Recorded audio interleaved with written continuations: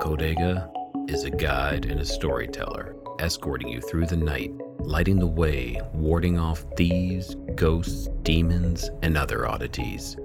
Along the journey, his companions would often share with him the most curious of stories that he'd record in his codex. Perhaps you just might find yourself traveling with a Codega and sharing one of yours.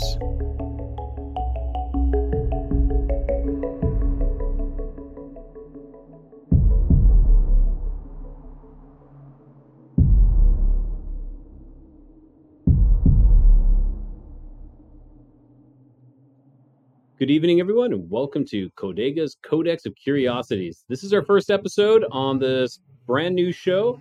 It's going to be a great time and a great adventure, and I'm really looking forward to traveling along with you as we delve into all these strange, unexplainable oddities around the world that are happening, but seem to be getting covered up. And so that's what I'm here to do. I'm here to take you on this adventure and tell you about these stories and these experiences and have my guests tell their experiences. And it's up to you then to see what you do with them. All right. So a little bit of housekeeping. To really help my show, I'm going to ask you all, please just share it. It's an easy thing, click on that share button, share it with your friends, share it with your family, share it with your girlfriend, your boyfriend, your husband, your wife, your coworkers. Heck, even share it with your enemies. I don't care. Let them hear me talk and let them make up their mind for themselves. So one last bit of housekeeping before we bring on our amazing guest. Click that like. Yeah! If you're new here, subscribe and have the bell hit for notifications to stay up to date on all of the new content. Okay, so today's guest is a great friend of mine, Matt Emch. He's been on before when I was the host of the Lost Frequency podcast, and he has told this amazing story, The Beast of Youngstown.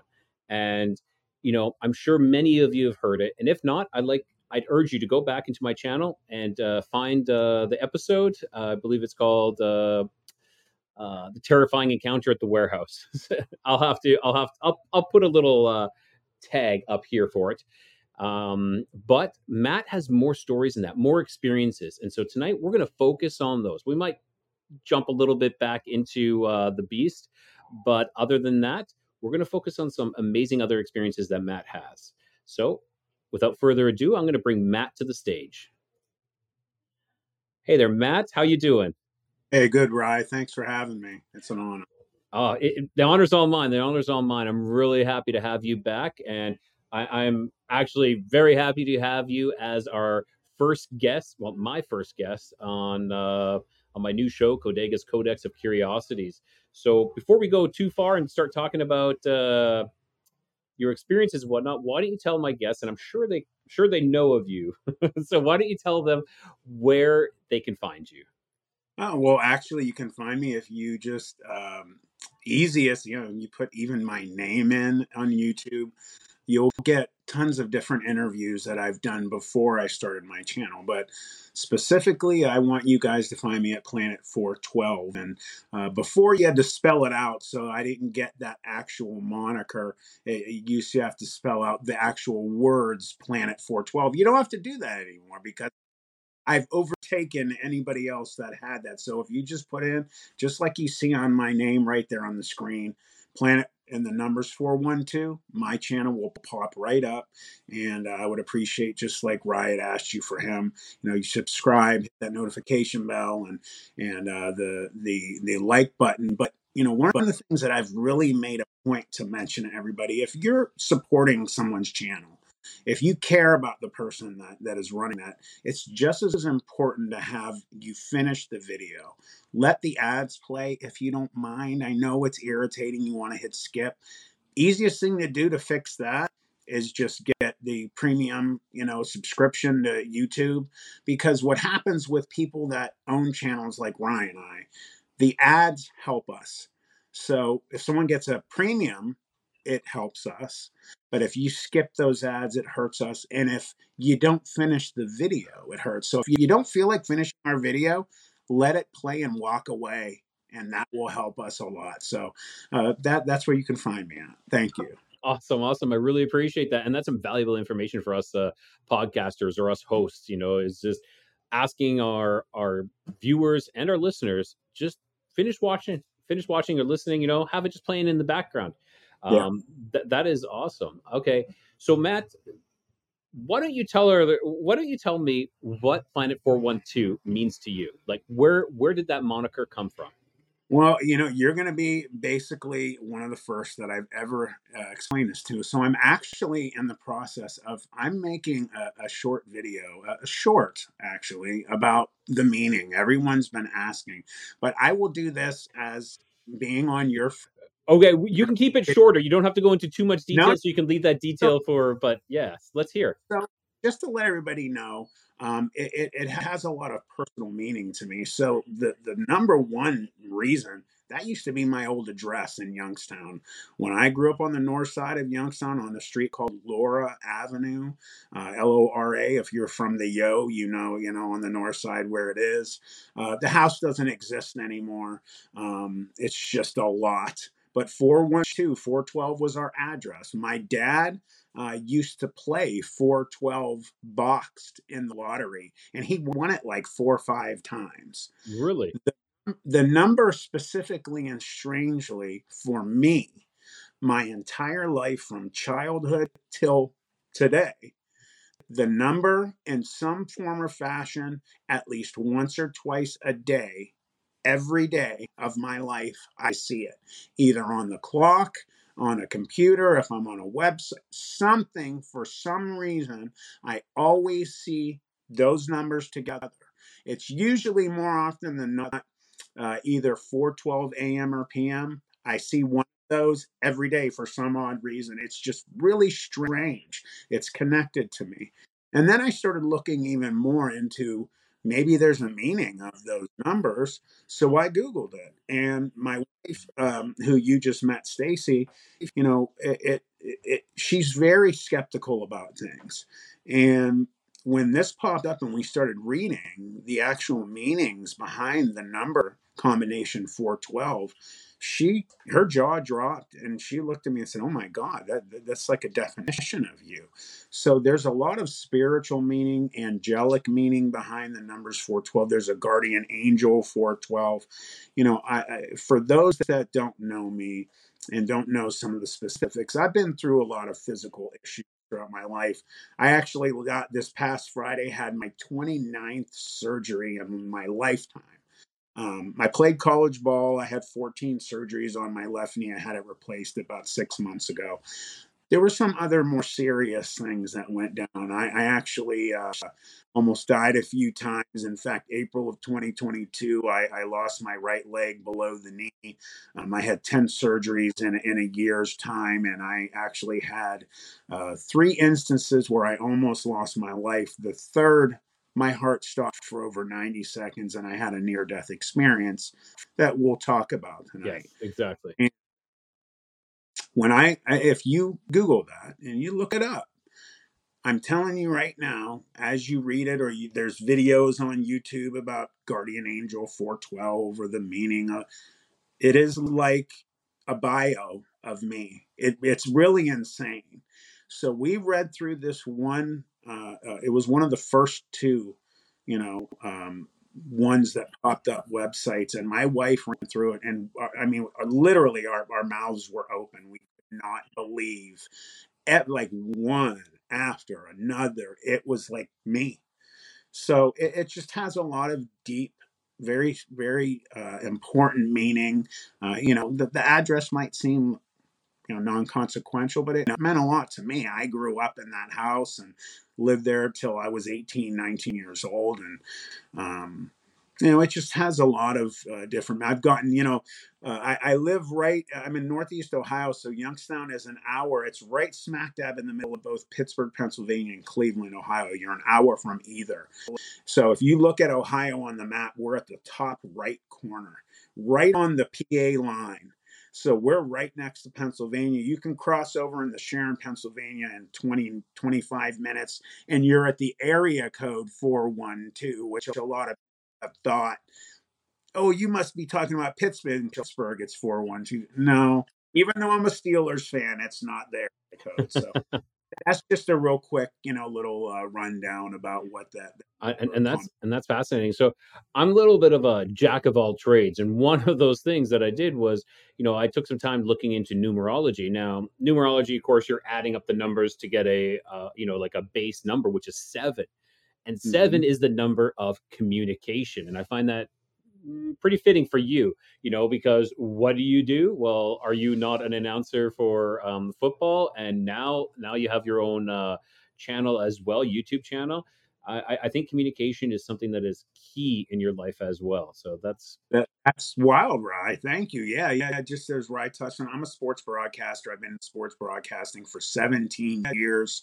I have my own show called Just Football with Matt Emch on Western Reserve Radio. If you go to westernreserveradio.com, you hit talent and staff, you'll get to see me in my bio, figure out who I was when I played ball. I played through college, and I've been calling high school, college, and semi-pro football games for 12 years. I just went through my 12th season, so I've had a lot of time behind the mic. So this is second nature for me.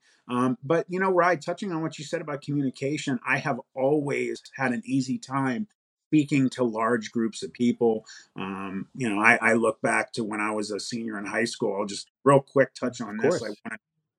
won an award that went to the best offensive lineman in the area, the state of Ohio, and they only gave one out in the state called the Mack Truck Award, and I won. When I went to the dinner, there was one from Ohio and one from PA. That's the only two states they did it. The R&R Mack Truck Company, trucking company, gave them out, and I received the award and gave a speech in front of over 1,500 people at their Christmas party. I didn't sweat it. I wasn't nervous. I loved it. I enjoy being in front of people. Just something I've always had an ability to do. So that really blows my mind that you said that about that number seven of those numbers brings up communication. Yeah, it definitely does. It definitely does. And actually, there's a lot of sevens that come up in my life too, which is communication as well. And I feel that I've always been really good with communicating with people as well. So it's we definitely have that commonality between us. Now, you were saying when you're talking about all your surgeries, there was three times where you almost lost your life, and one where your heart stopped for 90 seconds. Can we go into that? And I want you to, tell us a little bit about what happened in that time. I know it's very an emotional kind of thing, but I would definitely like to hear that. Yeah, it's definitely, anything that I discuss when I'm on this side of the camera, when I'm the one interviewed, um, you know, no matter what it's about, if it's about my dog man experience, the majority of anything I speak about is very emotional. It takes me back, and there's a lot of um, PTSD Of and course. life-altering things that have occurred. So as I touched on, in April of 2022 was when a landslide, if you will, of surgeries occurred, where in a year's time I had 10. I ended up getting my right leg below the knee amputated, unfortunately, which, for anyone to lose a limb is just, you just can't imagine on how ungodly horrible it is. But to have been an elite college athlete and then to have your leg taken is like that extra kind of punch in the gut. I, And I, I can imagine. I definitely could imagine. it was very difficult. I've pretty much embraced it now.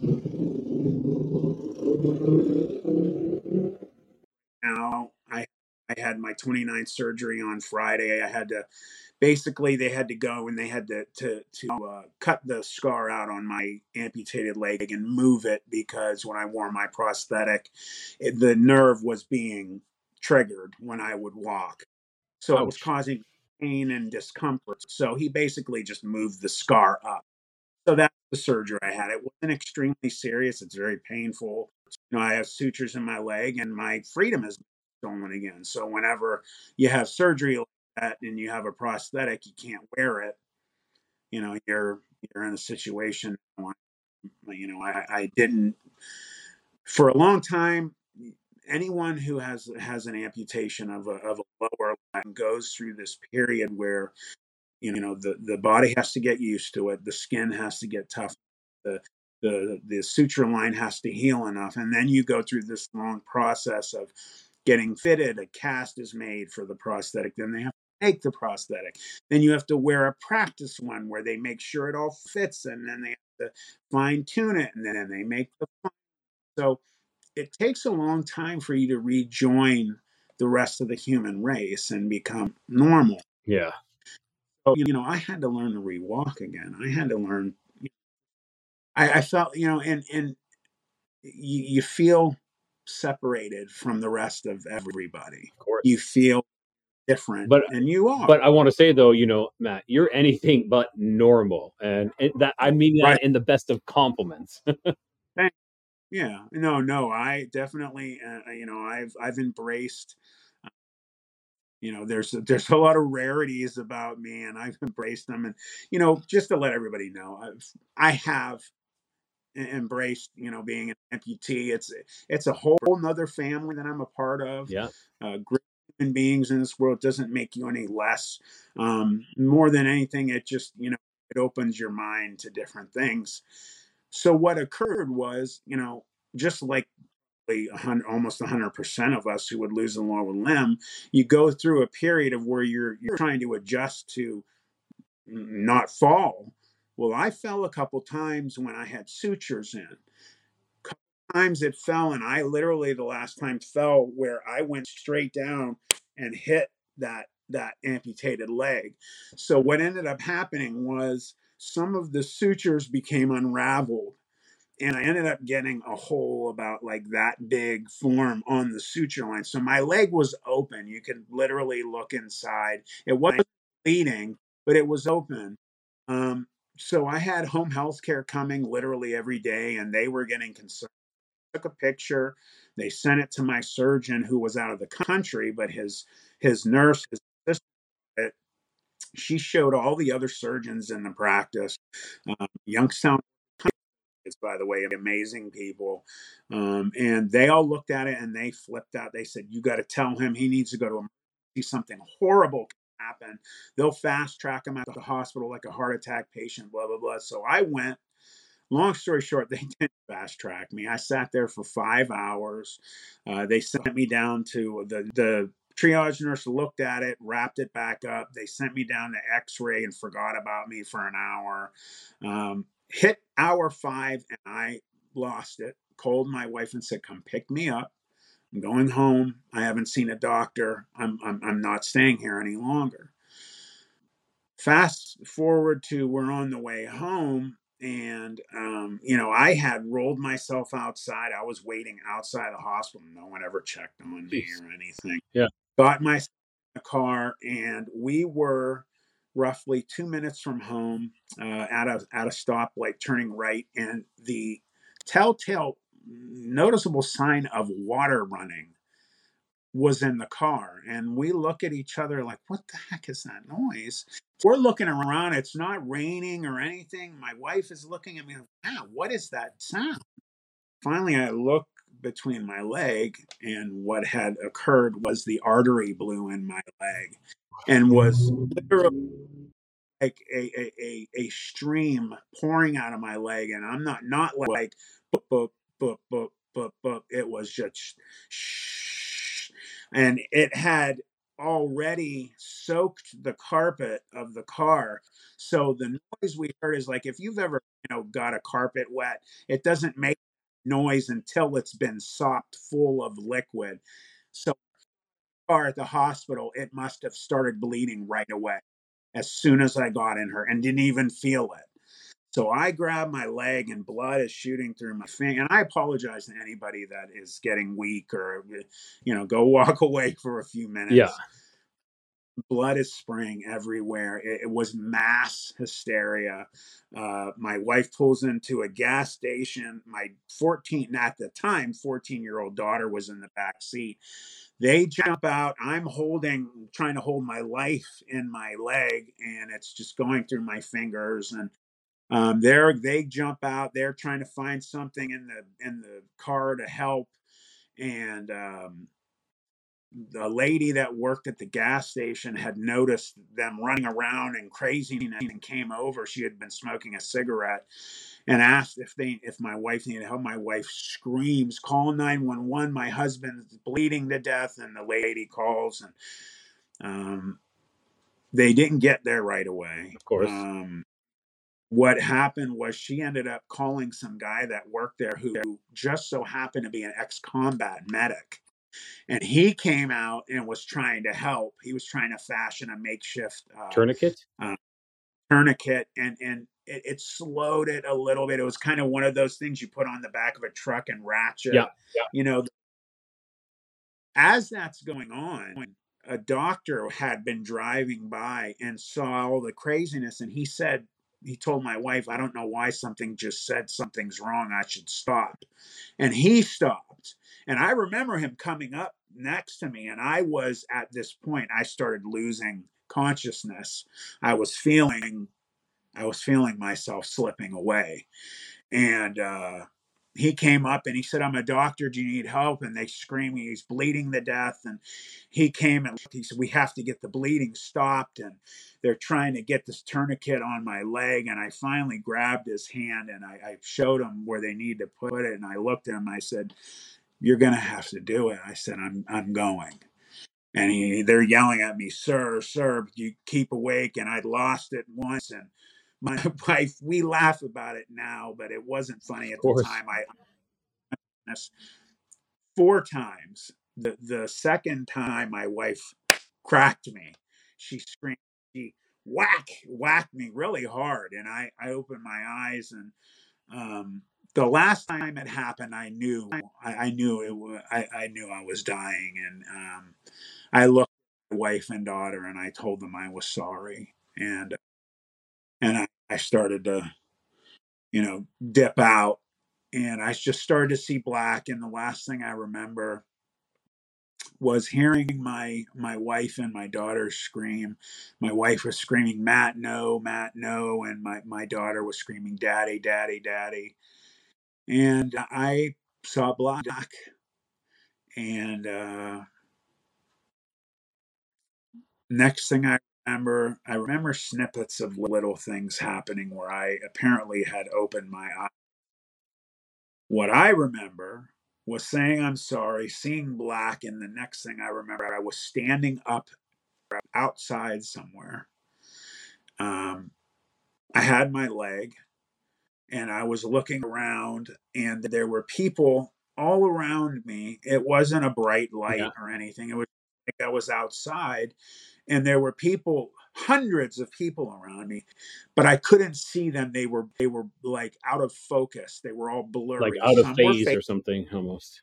They were facing me, and others their backs were turned to me, but they were all around me everywhere. Some were looking at me obviously, and then I just got this strange feeling that somebody was over my right shoulder. And I looked, and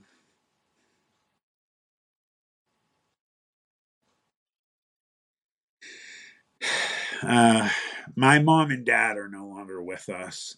My dad died of pancreatic cancer 11 years ago. And For your loss. thank you. And we lost my mom. Um, we just had her 4-year anniversary a couple months ago, and she died from complications from lupus, which I inherited from her.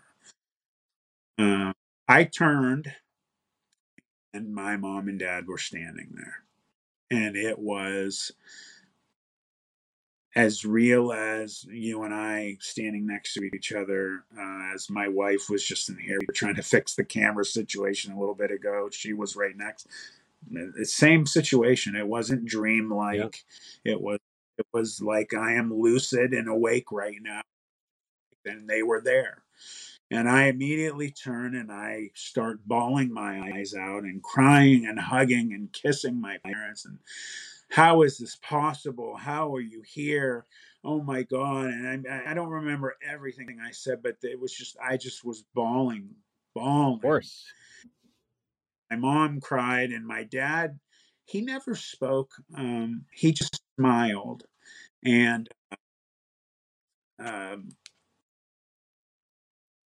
he looked at me and just had a big smile on his face. He's a big guy, for and always been a big guy. And my dad was a big man, and he just put his arm around me. So he was to my right. He put his left arm around me, and it came all the way across my back into my other shoulder. And my mom, I'm half Lebanese and half German Irish. My mom was 100% Lebanese. She looked like a little Italian lady, but she was all Lebanese, and she was very short. And so under 5 feet, and I'm 6'4". So I was always looking down at her, and she's in front of me, and she was crying too. And I said, how is this possible? I miss you. And she said, I miss you too, honey. We love you.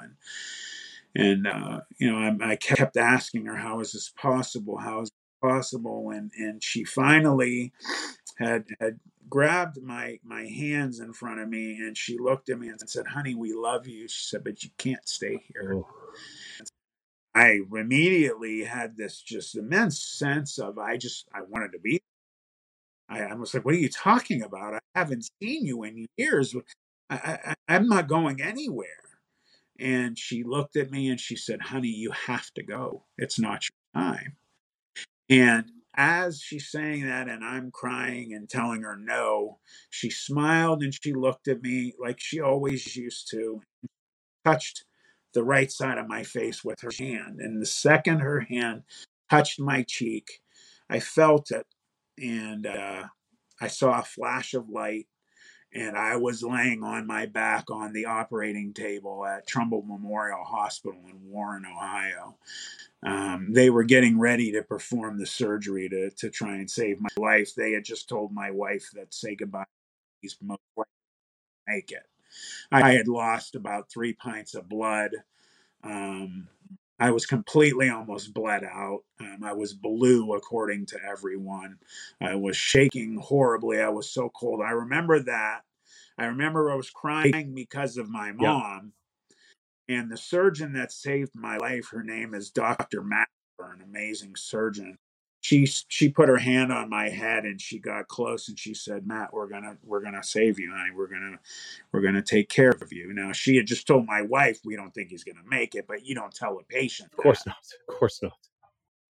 And they put me out, and they did save my life. They had to give me over 10 pints of blood, I think 10 Yeah. bags, which I don't know evens out to 2 giant bags of plasma. And the next day I woke up in the ICU and I felt normal. Wow. I myself, and they had left the opening on it just to make sure there was no other Yeah. bleeding, anything.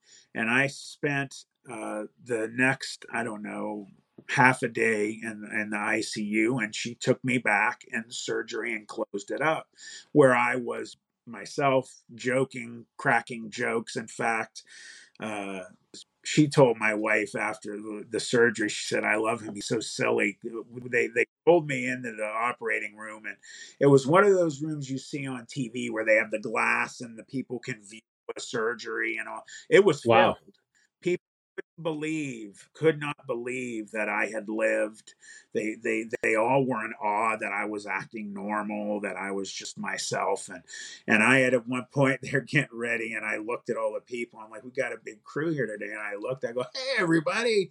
And they all started laughing, and I cracked a couple of jokes and they all laughed, and they're just like looking at me. And I remember this one resident, she just had this look of awe, and I looked at her, I said, you okay? She goes, I watched you die yesterday. She said, your heart stopped for over 90 seconds. She goes, I can't believe you're still here. And they went through the code Yeah. blue with me and everything. I, My heart I stopped. have a couple of questions about this. So first of all, Matt, how long were you out from you passing out, like you going out at the gas station to you waking up at the table? Like I know you said your heart stopped for 90 seconds, but how long of a time was that? Was that like 20 minutes, 25 minutes? From what I have been told, I had been awake a couple Okay. times. So my wife told me when she got to the hospital that I was awake, and I was angry because I had just put on a brand new Carhartt t-shirt that day, and they cut it, and I was yelling about cutting my My new Carhartt T-shirt. and the first thing she said, I said to her, is they cut my goddamn Carhartt t-shirt off. And she's covered in blood and just completely in shock Yeah. and freaking out. And then she said, I lost consciousness again. So there were times that like when they were putting me, I remember losing consciousness in the Yeah. car and seeing black.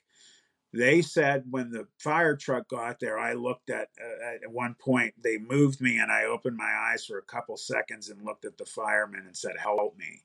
And then I lost consciousness again. Um, I just remember going out in the car, seeing black, and then that happening.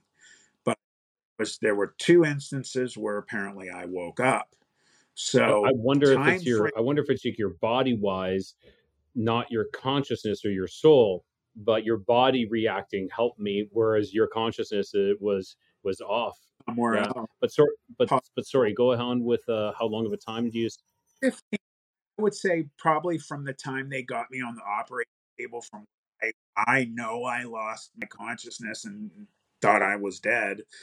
Because I knew, again, it's really freaky and disturbing, right? I felt my life slipping away. I mean, I literally knew I was dying. Like as the blood was going, like I'm feeling like I'm like you're doing when you're yeah. dipping out, Yeah.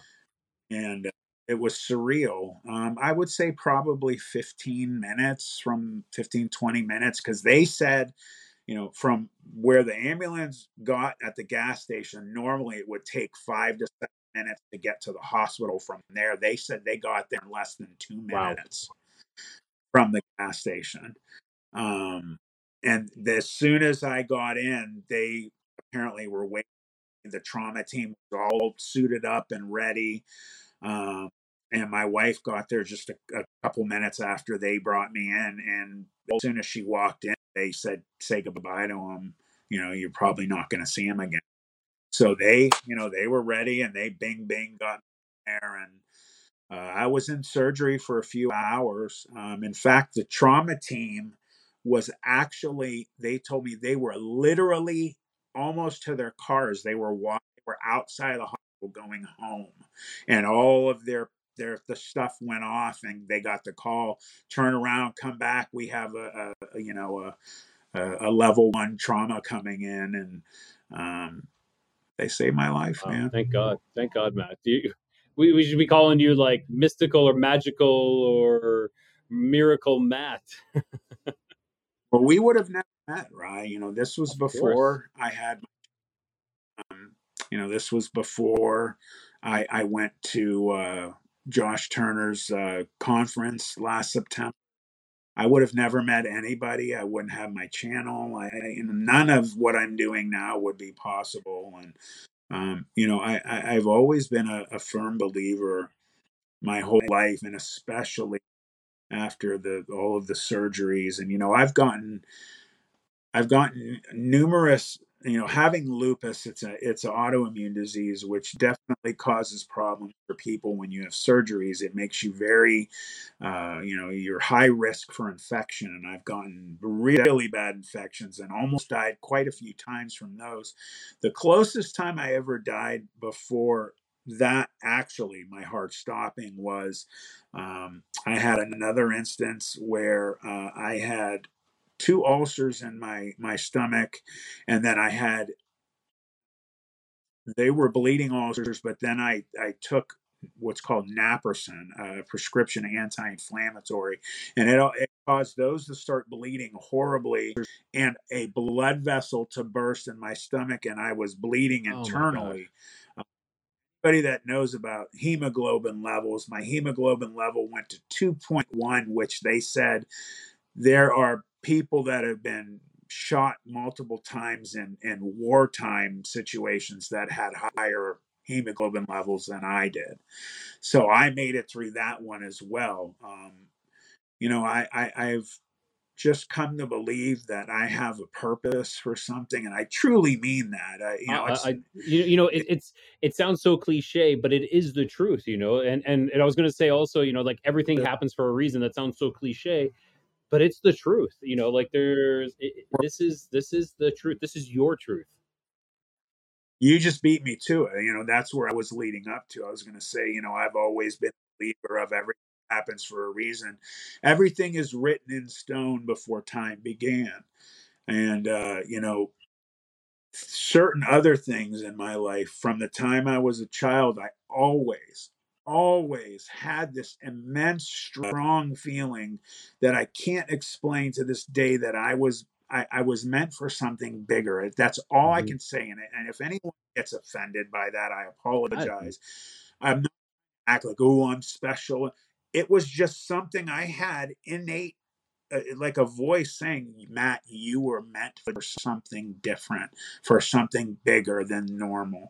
It was just this super strong feeling that I always had growing up till to this day. I feel that for some reason, there's some reason I'm here other than just a normal, just life. And I've had some really crazy stuff happen to me, and it's yeah, still we're happening. going to get to that here right away. And I've had a theory, you know, when you're saying things are written in stone. I would say to an extent, not everything. I believe fate brings us to these crossroads. You know, fate brings us to these choices, and because we have the gift of free will, we can choose to go this way or we can choose to go this way. You know, and if you follow your path, you know, like that. Uh oh. One second. If you can still hear me, 1 second. No problem. All right. Yeah, just my we're both having a little bit of problems with our cameras today. I know that we tried setting up your you were trying to set up your camera and having issues, and I'm using a new camera as well, and apparently it shuts off around the 40, well, maybe an hour mark, I guess, or something like that, because it's been running for about an hour. But with that now, why don't we move on? Move on to, well, we'll do a little touch on your the other experience of your life, you know. And I was saying the beast of Youngstown, right? It's Youngstown, Youngstown, Ohio. Yeah. Youngstown, Ohio. Yeah, and you had shared a picture, and I'm going to share that picture. And so, not only does Matt have this near death experience, I'd say he has a near death experience when he was. And how old were you? Were you 12 or 14. 13? 14. 14 at the time. So he's 14 at the time. First, a near death experience of a different type. Yeah. Yes, yes, like watching your life pass before you in front of your eyes. Under- And just for those people who have not seen this, let me just throw it up like this. Here we go. Here we go. I'm going to present a picture, and this is the picture that you had drawn of your of the beast. by Sibylla Irwin from Sketching Encounters. Now, Yes. everyone that's watching this, that right there was made after a year of me and Sibylla Irwin working together. She's a graphic artist, a renderer, and she rendered after just countless months of us together and me telling her what we saw. And if you want to know what I saw, that is the best description, the best picture that you can have, other than being able to go back in time, take an actual snapshot at the event. That's what we saw I, right I there. I I think this is the best thing to do, is to sit here and look at it like this, and not. I don't want to be back there taking a picture. I don't want to be taking a snapshot. Yeah, I mean, I tell you, anybody there doing that would have known they were there, and they wouldn't have been able to do much of that. That Focus. Let's talk about this, because this is also going to be just an audio as well. So this beast that we're seeing here, and I call it a beast, you know, because I think Dogman just does not suit this. I was something different. I think it was a demon, Mhm. possibly. It was supernatural, 100%. Yeah. Uh, there was multiple times of multiple supernatural events that occurred through the event. Number one, if you're looking at that, you see its eyes, and that is the first thing that all four of us noticed when it looked at us after my buddy had tripped and kind of fell over himself and made a loud noise. Drew its attention. It snapped its head. It looked at us, and its eyes were the first thing that grabbed me. And right now, looking at that, I never look at this and not go back there. Its eyes were not reflecting light from eye shine, or emanating an actual power source of some type from internally, and they glowed that color. And a question here. So they're glowing a color, like, they're glowing this yellowish, orangish color. Did that intensity ever change? Did it ever fluctuate in like You dimmed or increased at all? It was as bright as that the entire event. It never stopped. Wow. Uh, And it almost looks like I think you've described it as like shorter, a bit of a shorter hair, like and the hair looks almost like in this photo, it looks almost I don't want to say greasy, but shiny. I always said this, that so the hair was inch and a half at the longest, Hmm. and I say this because we have a dog. We've always had dogs. We get them groomed. It was like it was groomed. It was clean. It, and it's just it was almost shiny. It was super tight. The hair on it, nothing was long and scraggly or matted or anything. It was very kempt. It was just, yeah, it was odd. Wow. So not only do you have this near death experience, being stalked in the factory, in the smelter, in the yeah, it's which is crazy. Then you have your near death experience of almost bleeding out, and that's not all. Like, I'm not saying near death experiences, but then you have other experiences. So why don't we move on from this? Because you know, oh, there goes my camera again. I'm gonna have to change that up again here. Let me just switch up to okay. We'll just go with it. So why don't you tell us a little bit more about some other experiences that you yourself have encountered?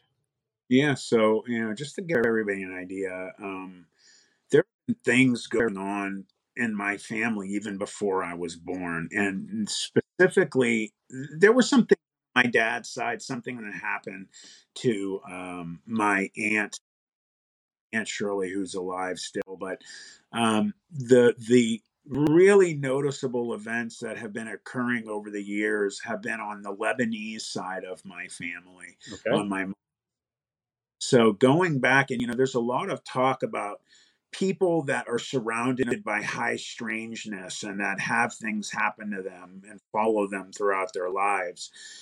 And they think there's a lot of times a familial connection. You do hear a lot of talk of that, and I agree. Going back to before I was born, before my mom was born, my great aunt, and they were living in Lebanon. They lived on a little house by a river, and one day, so this story was told to me and my siblings numerous times by my great aunt Alice Kheltu, and that Lebanese Kheltu. They call it great aunt. It's Kheltu. So Kheltu Alice. She told this story in broken English and Lebanese. My mom kind of had to help translate pieces of it. And what she basically said was, when she was a little girl, she was playing inside of the house. Father was outside. I don't. She never mentioned where my grandmother or anybody else was. They weren't there. It was just her and her dad. And he was outside working. She was playing, and she kept noticing something out of the corner of her eye, like a shadow. And then whenever she'd look, she said it was gone. There was just nothing there. She just didn't think much of it. She said it happened three times. And the third time, she kept seeing it out of the corner of her eye, peripheral vision. And she said when she turned and she looked, there was a black, like just an all black shape thing like a man with green eyes walking towards her, basically with like this, with its iron hands up, like I'm going to get you. Like very, And very zombie-ish or Frankenstein-ish kind of thing, you know? she described it was like a shadow. It had green eyes and it was coming after her slowly, and she started screaming, and her father went to run in, and she made a point of always saying that their door didn't lock, but when he went, the door wouldn't open. He couldn't open it. So he started beating on the door with a cinder block and it ended up splitting it down the middle where he could at least see with his eye through the door. And she said he told her when he had split the door, he looked through and he was looking, and this thing turned around and looked at him and smiled at him, What? and then back around and went back up to get. He's going to get her. Yeah. And he ended up finally kicking the door open. He broke the bottom of the door and kicked it open, and he ran to her and this thing, and it dissipated. He said it just disappeared just like a shadow. Yeah. And he said too, it just looked like it was just a shadow person. And she kept saying a word that we didn't really pick up on, but years later we found out she was saying Jin. She was saying Jin. Mm-hmm. Uh, he ended up when he kicked the door open because they were by the river. The door was like kind of rotten at the bottom, it was like moist. Yeah. Big sliver of the door went into his leg. 3 days later, he died from gangrene. No way. So he died, and it was the cause of this Jinn that went after my great aunt Alice. Through the years, hearing cousins, multiple cousins that are still alive, some are around my age, just talking about weird high strangeness events occur, having dreams. I have had, to this day, I still have, like I just get a feeling, or I get, an idea something's going to happen, or I see it happen, or have a dream, and it happens. Like so much so that again, my You're wife. speaking my language with dreams. Yeah, Definitely, definitely. you are, yo, for sure. Yours are incredible, and you understand. And I just have premonition that has been a norm in my life, so much so that it freaks my wife and daughter out. I've always been somebody that has been ultra uh, sensitive to detail. I notice details. I've always noticed things other people don't. I've always been really on with like gut feelings. Like if I follow my gut feelings in my life, I could say 99% of the time it's right Wow. if I listen. Um, Knowing people just by reading them and like that, I know if somebody, what type of person.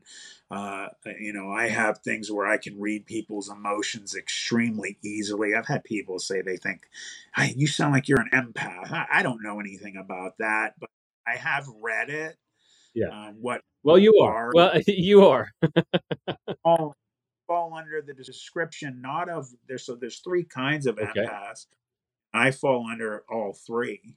I don't know if I am, but I definitely, for whoever made those definitions, I'm that description of that type of person, be it ultra just able to read people. I don't know, but I definitely weirdly can do and read emotions and feelings and help people get through rough things. And Yeah, you you know, definitely have a connection to the unseen side, like to this unseen world, that I think lives symbiotically with us. Like I won't say side because it sounds like there's only one, but I believe that we are connected to so many multiple sides I that live believe symbiotically with us. there's a multiverse. I didn't mean to interrupt you, but Yep. we talked about this recently, that we are believers of multiverses and parallel universes and world. 100%. I really believe that's true. There's so many times that these days discussions come up from people that have been in governments and things like that, or held high positions of power, that say, there's reasons movies make certain things. They're trying to desensitize you to certain Yeah. things, and things that you would never imagine are true. Really, they're basically telling you right on the screen, this stuff's real and it's happening. And what you had said, I call it the veil. Yeah. Yeah, It's I just, agree. And like, I was just listening to another podcast where they were talking about, like they're showing things on movies. So when I was growing up many years ago, there was a movie called Something Wicked Comes This Way. Okay. And I was always forced to watch it at school growing up as a kid. And I hated it, except for one part. When they got on this carousel, they would ride the carousel and it would transport them through time, more or less. Like it would age, progress or degress them, so they could go really young or really old. And I was listening to another podcast where they were talking about these carousels being some sort of portal. And like it was just like this eureka moment, I came to this conclusion. I'm like, again, here we are with Hollywood or writers. And I'm not saying it's just Hollywood. It could be that people are tapping into something that is a truth and they don't even know it's the truth, but they're tapping in and they're writing it from the ether. They're grabbing it from the ether and they're just producing it could be something like that as well. Like, I'm not saying everything that's shown is on purpose. I think sometimes there is like these accidental truths being released because people are just discovering them. yeah. And, there's a lot of truth to myth and legend. Yes. They somehow, for that reason, there, you go just like to Native American, Indians, and just generations of the way that they speak. They tell stories when they talk, and they talk of Sabe or Sasquatch and other, in this veil that lifts, and you're able to walk into other realms, I or you're Okay. into them. I have had this question, and this just came to me recently. And since you brought up Sasquatch, I want to see what your thoughts are on this one. Okay. So the natives used to have this thing, and I don't know if you know of it, called counting coup or counting coup. Have you ever heard of counting coup before? What it is to show your bravery against your enemy. It's kind of like a victory or dominance over your enemy by performing an act that is, like sometimes they would go into the sneak into the enemy's camp, leave something there or take something, and it was kind of like, aha, I did this, Uh, you didn't catch me. Okay. So that brings me to Sasquatch, Bigfoot, slapping people's houses. Okay. It's all about not being caught, doing something and not being caught to your enemy to intimidate that's them. interesting. Yeah. And so, like the Sasquatch and Bigfoot are all integrated with our, like the native histories, like all the native elders always talk about that.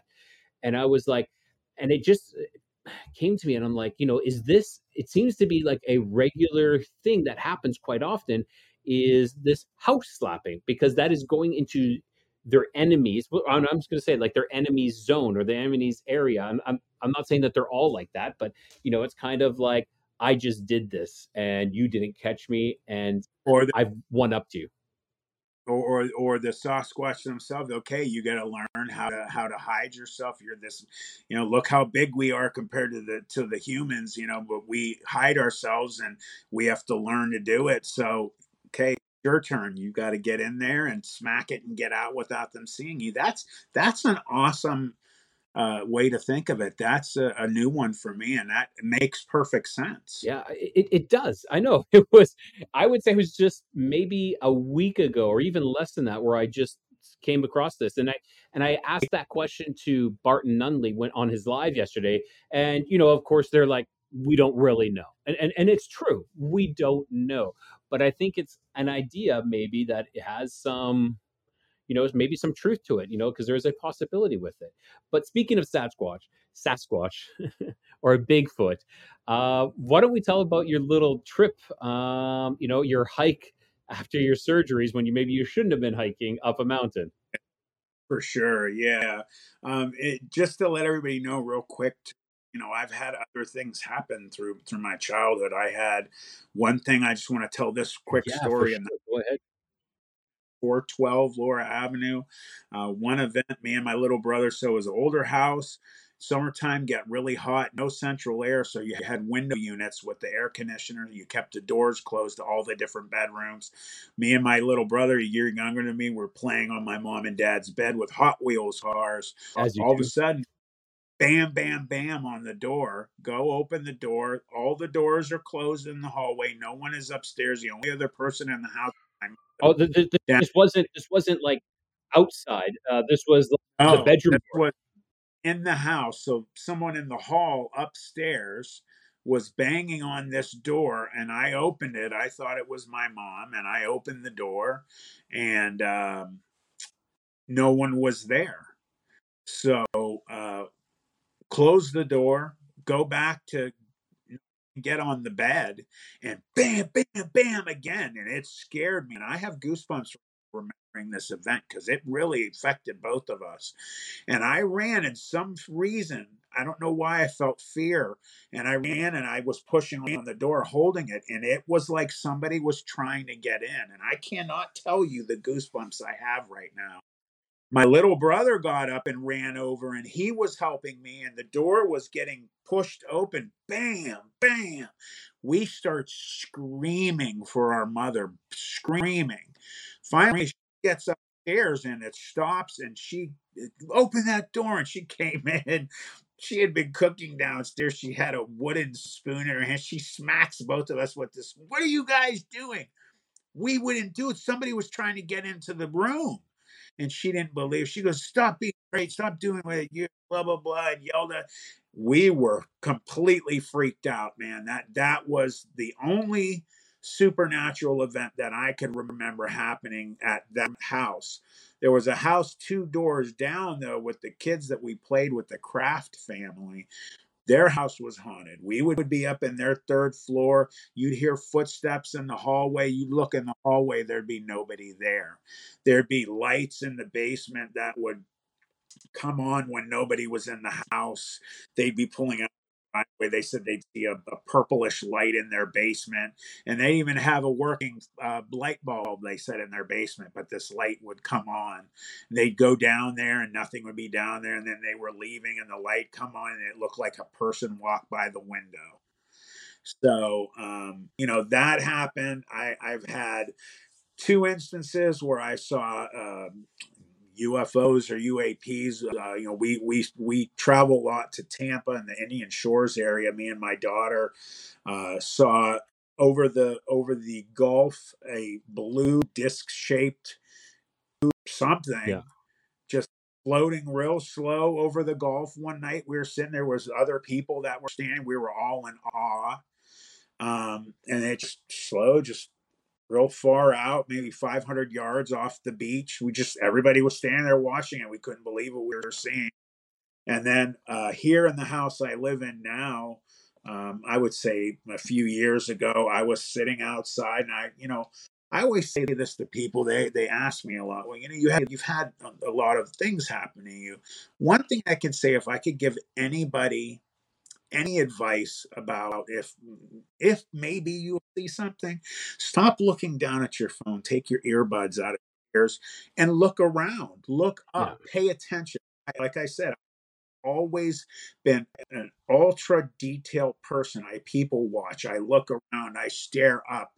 And I was just looking up, and I saw that kind of telltale tic tac Yeah. kind of it was at dusk, and it was like changing colors real slow from blue to white to yellow to green.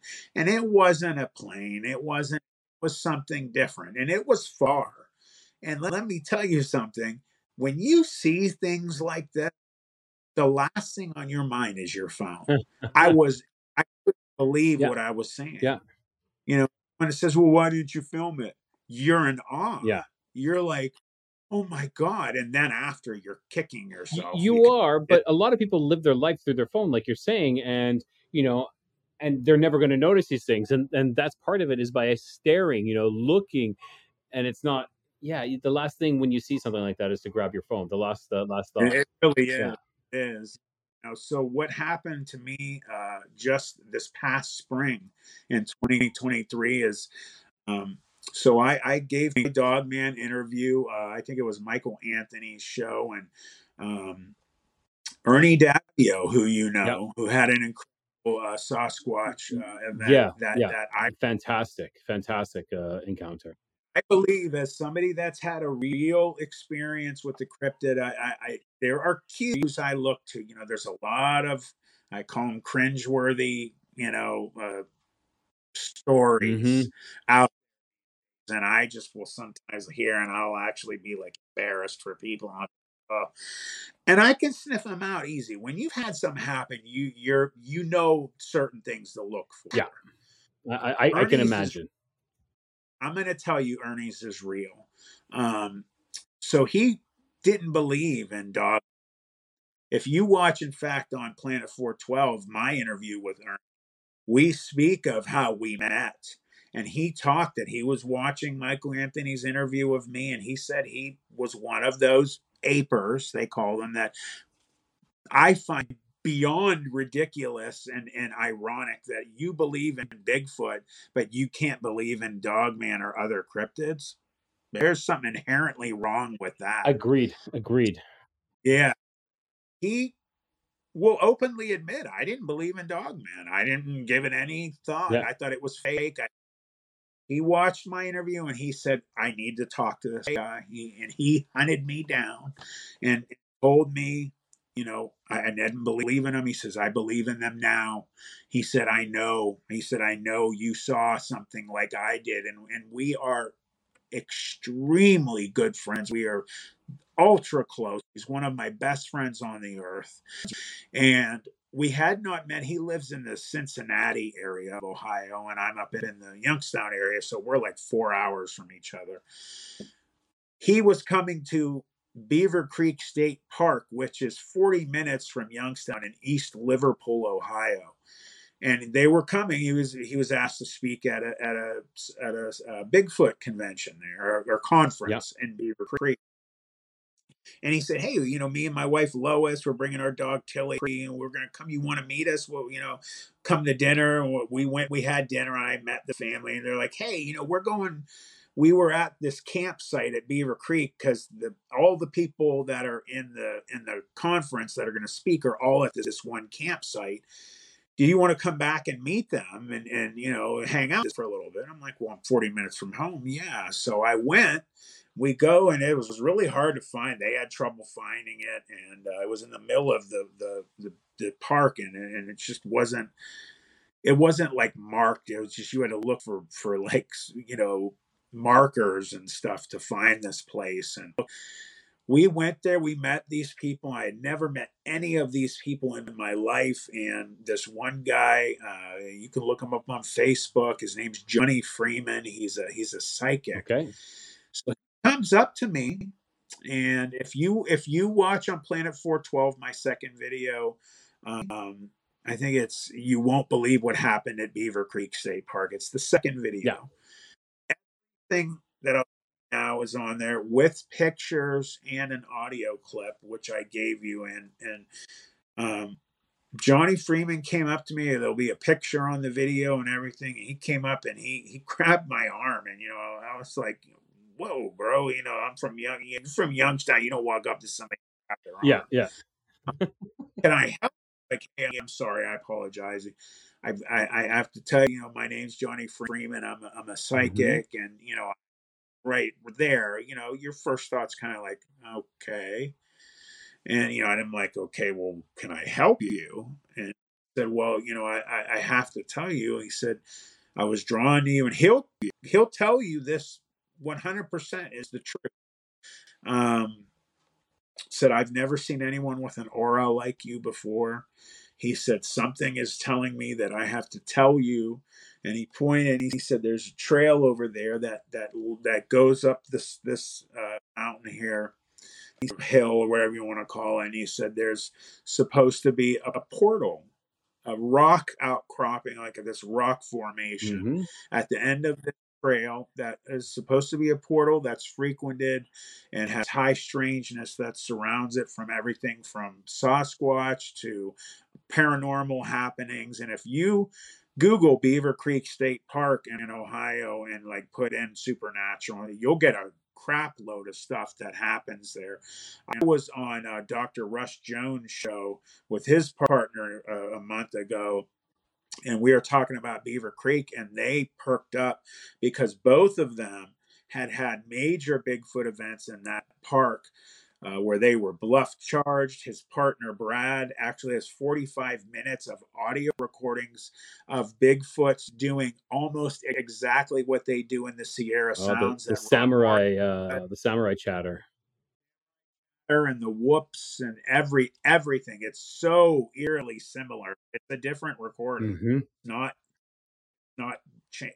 So he got it. They had tons of stuff happen. And he tells me, something's telling me, Johnny Freeman, that you need to go up this trail.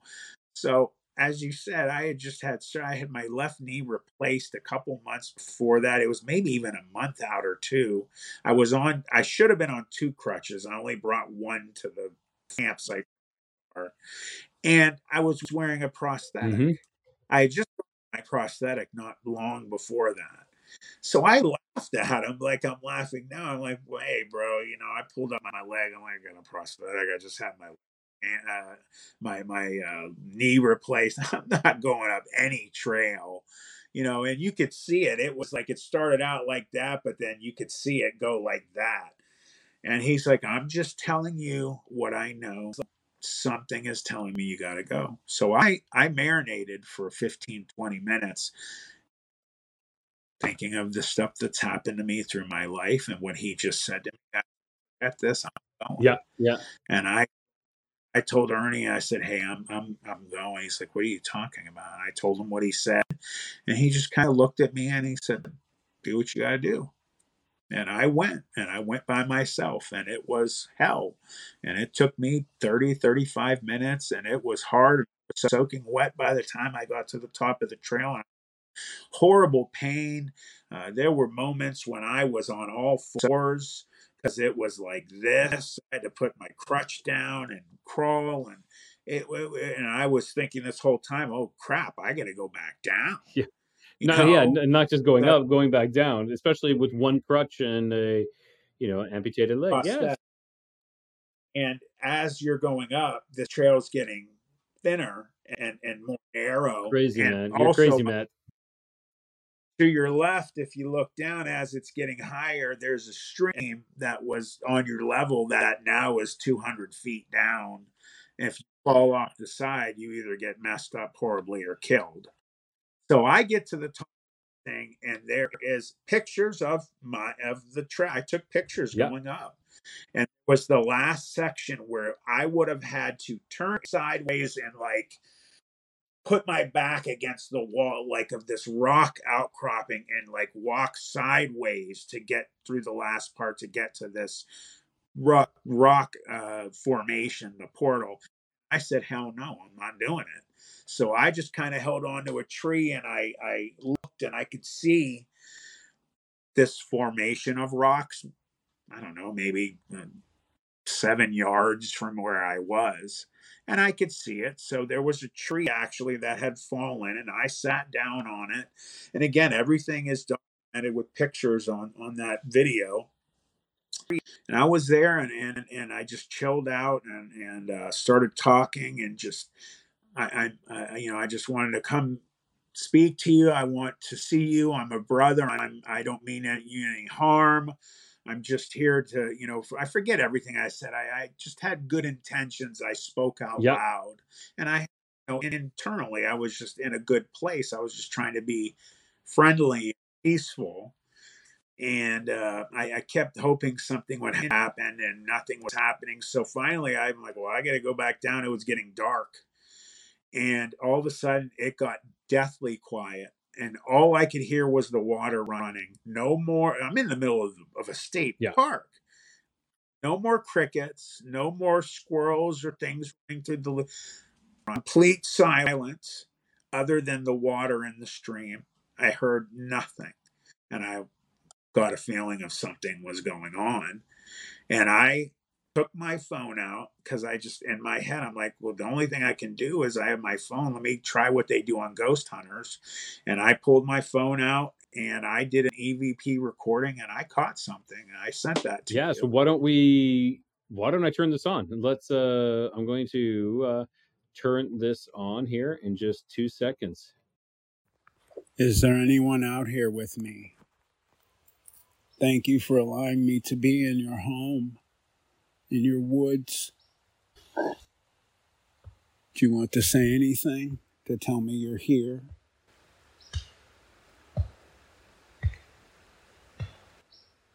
What's your name? Is there anyone here and how many of you are there?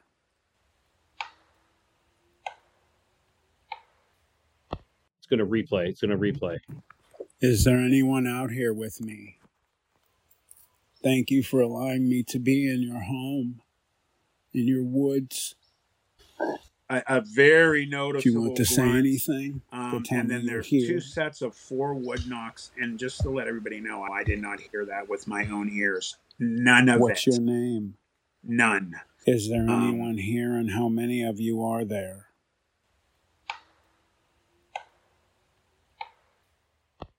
The podcast Cryptid Creatures with Todd and Brian Brock, they actually, Brian improved the audio for that. So you can hear it when those 3 moments come up, the equalizer kind of picks up and you can hear them a little more clear. They're enhanced.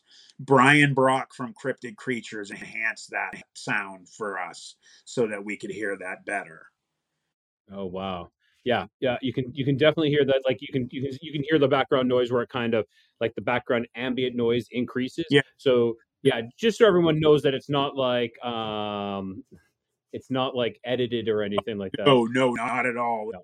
It's just all that is just the volume has increased. Just the Yeah. volume has increased in it. Yeah. 100%. Yeah, that is anyone that is into the actual science of recordings, or they can have the original. If they have the original, they'll know there's nothing. I did nothing to that recording. There's nothing that was fake. That is 100% real. I heard none of it with my own ears. The one that all of it blows my mind because I didn't hear it.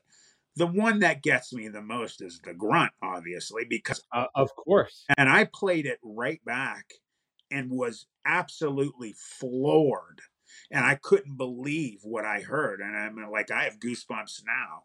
And I stood up with my crutch and I was like, thank you so much. And I like freaked out, was thank whatever. And, I played that for Ron Moorhead at Josh At the Dogman and Cryptid Conference. I played that for him 3 times.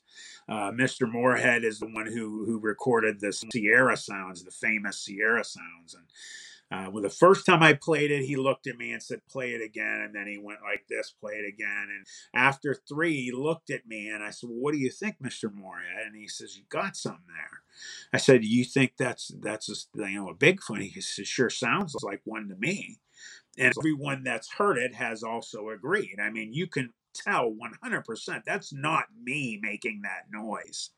Yeah, that's some other auditory noise of a beast or creature that is able to make a grunt, and there was nothing else there with you, visually nothing. And like you said, that trail was really narrow up ahead. There's nothing like what's going to be up there. There's something there with you, but it's not there. Some people had said maybe, and they said we don't know. Maybe if you would have looked up, maybe there was something above you, because where I was sitting when I recorded it, I had my back to this big rock thing. Yeah, maybe could have been something up there looking over, but I didn't hear it grunt. That's the crazy part, and that's where the portal comes into play for me. I agree. That something's there. You can't see it or hear it, but it's there right next to you, and those digital recorders catch it. And it caught it, and I was floored. I I am too. I am too. That's amazing, Matt. I don't want to keep you any longer, but I just want to say thank you for being the first guest here on Codega's Codex of Curiosities. And once more, why don't you tell our listeners and our viewers where they can find you? For sure. So if you go to Planet 412 on YouTube, and you can find my channel, and like we said at the beginning, I just appreciate you guys to subscribe and hit the notification bell and like. And like we said at the beginning, it's important to watch the videos through. If you don't want to watch it, let it play and walk away. It's very important, those watch hours for us YouTube creators, and the ads are important. If you don't want to watch the ads, buy the premium, and it still helps channels. And Rye, it's an honor to be your first guest, and you and I have become really good friends. You're one of my best friends, and I Me always, too, man. and we're going to collaborate many times through the years. So this will not. I'm looking forward to it. I'm looking forward to it. And again, Matt, thank you so much for being here. I'm going to throw you in the green room. If you can just wait till after the recordings, just to ensure that the recordings are all uploaded. Oh, you know what? One more thing I just want to show everybody. Yeah. Yeah, your shirt. Please, please, please. So there's a link Rye will put. You can get this shirt off of Amazon, and he's going to show you the link. It's a really cool Dog Man shirt, one of the coolest ones I've seen. So I just wanted to show everybody. So It's awesome. It's awesome. Yeah. Thank you so much, Matt. And I should have the link like right in here. I think I can put a link in. If not, well, there'll be a link in the show notes, of course. And of course, there'll be links to Matt's YouTube channel and to his Facebook group as well. And anything else you want in there, that's no problem. So, Matt, thank you so much again for being part of the Codex of Curiosities. All right, everyone. I was blown away by Matt's stories, and what about you? What was the most intriguing? I don't know. It was heart wrenching as well. That first his near death experience is something that you know he tells you the nitty gritty side of like actually dying and being there and saying goodbye. And I'm sorry. That was heart wrenching. And he's had so many experiences, and it seems like it's something to do with his family. Like there's something to do with his family, and we've seen this when someone has an experience. It's almost like they open a door, open a gateway, and they open the floodgates to have more and more experiences. And definitely Matt has done that. So again, everyone, just one last thing here. As I'm doing my finale here, just one last thing.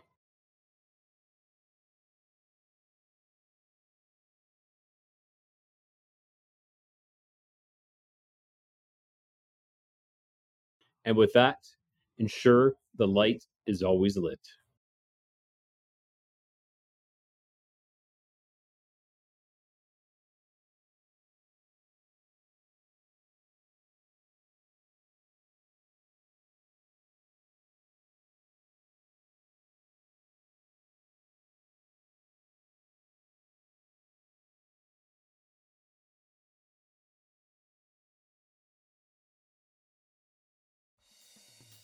Click that like. Yeah! If you're new here, subscribe and have the bell hit for notifications to stay up to date on all of the new content.